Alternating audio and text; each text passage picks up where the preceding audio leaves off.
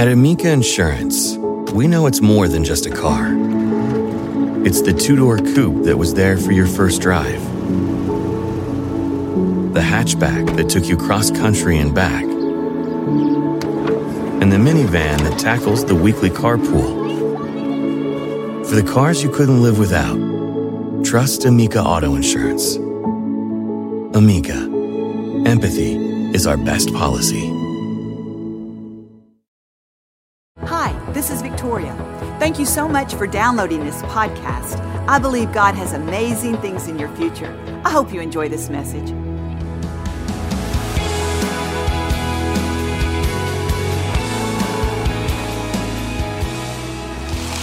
How many of you know that God has placed in our spirit a longing to achieve? You know, God told Abraham, he said, Abraham, I want you to increase, I want you to multiply, and I want you to take dominion over your land, over what I've given you. You see, God doesn't find anything wrong with us achieving.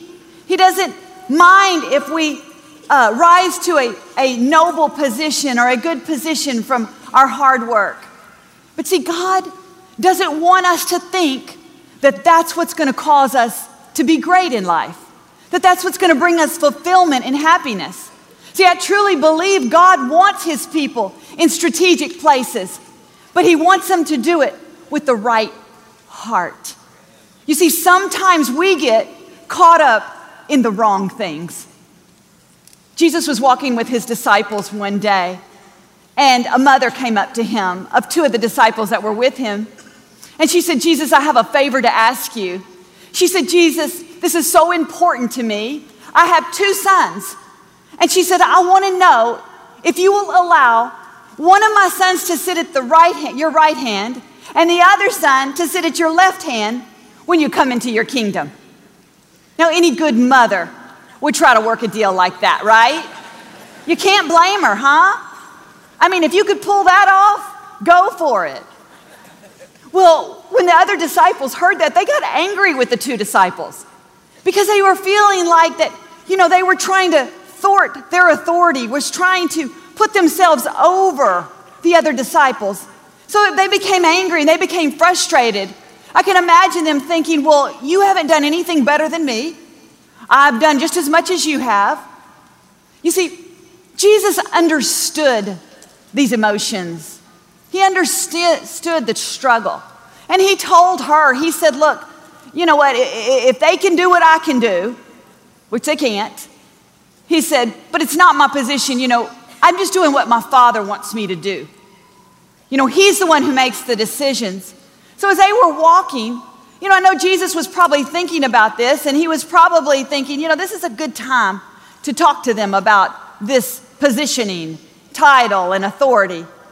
And so he began to explain to them that the Gentiles, which were not governed by the Jewish laws, that those leaders would use their authority to press the people down, would use their authority in the wrong way.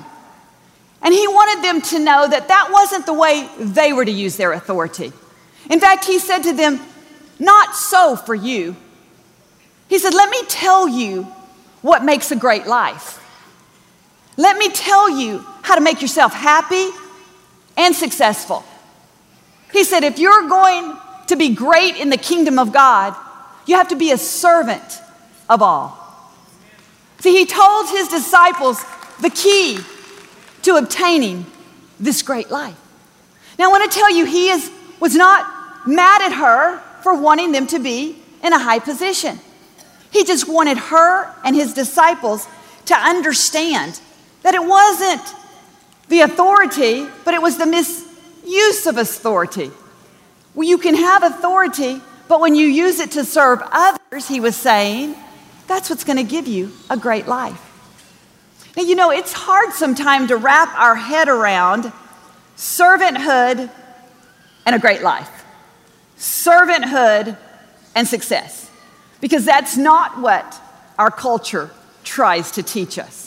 In fact, the two disciples could have looked at their mother and said, that's how we get authority. That's how we get position. Have you ever seen people manipulate situations, do things to try to to get more authority. And it's aggravating, isn't it? Well, they were aggravated at them anyway, but we learn from people. We learn how to do things from society. And we think that's the way to obtain it. But see, you don't obtain in God's kingdom, you don't obtain these things by stepping over other people, by using your authority wrong. You see, achievement and success is not greatness in the kingdom of God. Jesus' concept of greatness and his ideas of greatness he was trying to explain to his disciple is service. See, a good leader is a good servant. And he was saying to them, until you can serve, you'll never be a great leader. Until you can learn to serve, you'll never be a great leader. See, it is difficult sometimes, and what I love about Jesus is he was always giving examples with his own life about what he was trying to teach his disciples. You know, he never rebuked and pointed his finger and got mad at his disciple and says, "You're out of here." But he was always letting his life be an example. The disciples at the Last Supper with Jesus, Jesus overheard some of them disputing among themselves who was the greatest. They hadn't quite got that lesson yet. So Jesus did something very profound.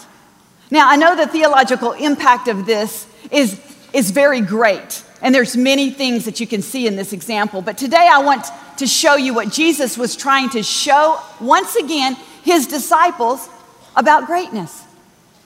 So as they were sitting at the table, Jesus arose from the table and prepared himself to wash his disciples' feet. See, it was a way for him to show them that their position and authority was not below serving. You see, he rose up and got down. See, he was the highest position. He was the highest authority. But yet, he knew that service was the greatest thing in the kingdom of God.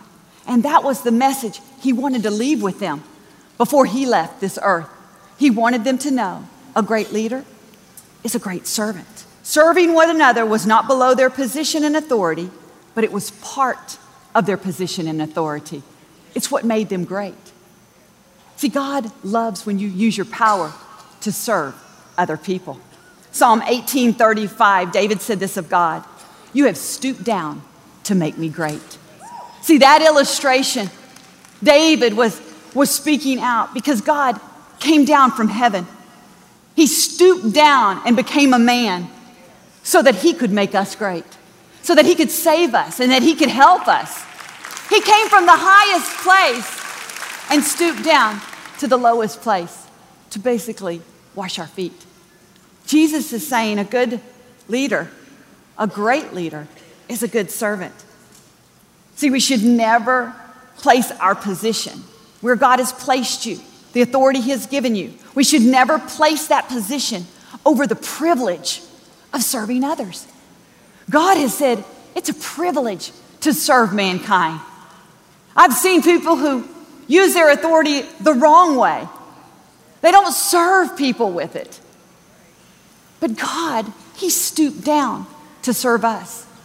I think we should look at our busy and important lives and develop this attitude of stooping down, of helping those around us, of taking up their hand.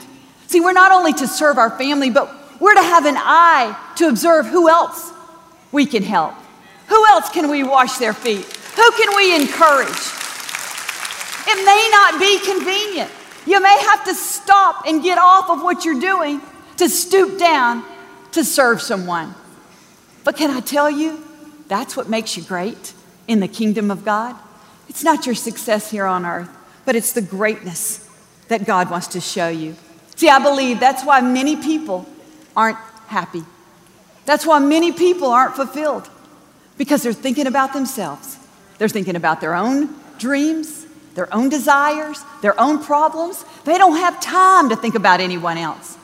But can I tell you, when you start living on the outside and not always on the inside, what's going on with you, your life will change. You'll dramatically see yourself going places that you never thought before. You'll see fulfillment. You'll see joy. You'll see a new dimension in your life. See, we've got to develop this attitude of service is greatness. I was talking to a very wealthy man the other day. He was 75 years old, celebrating his birthday. Immensely wealthy, not just a little. This guy was very wealthy. And he began to tell me, he looked right at me, and he said, Victoria, can I tell you some of the greatest things in my life? Well, I really wanted to hear, because this guy was really wealthy. So I was just going to tune my ear to what he had to say. And he said, the greatest things in my life as I look back, the things that have brought me the most joy, happiness, and fulfillment, I leaned in. He said, was that I was able to use my position. I was able to use my wealth. I was able to use the things that I had acquired to help other people.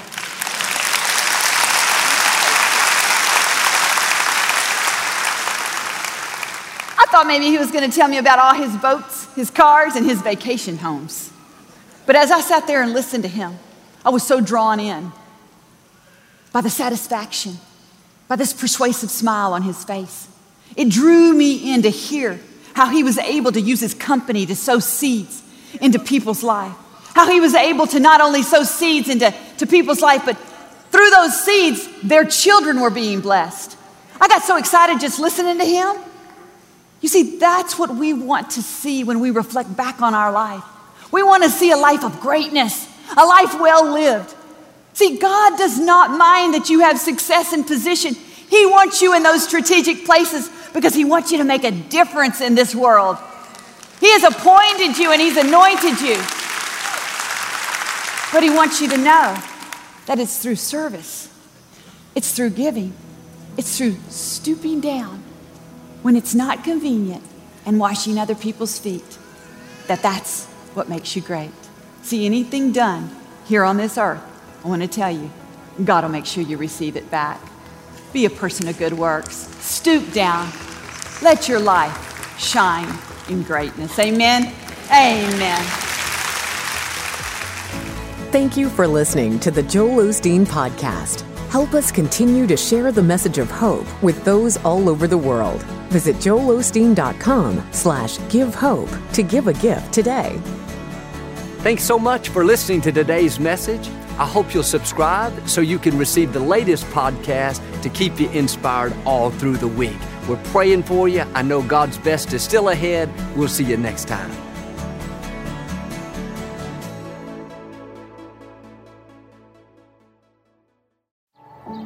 Every day, our world gets a little more connected, but a little further apart.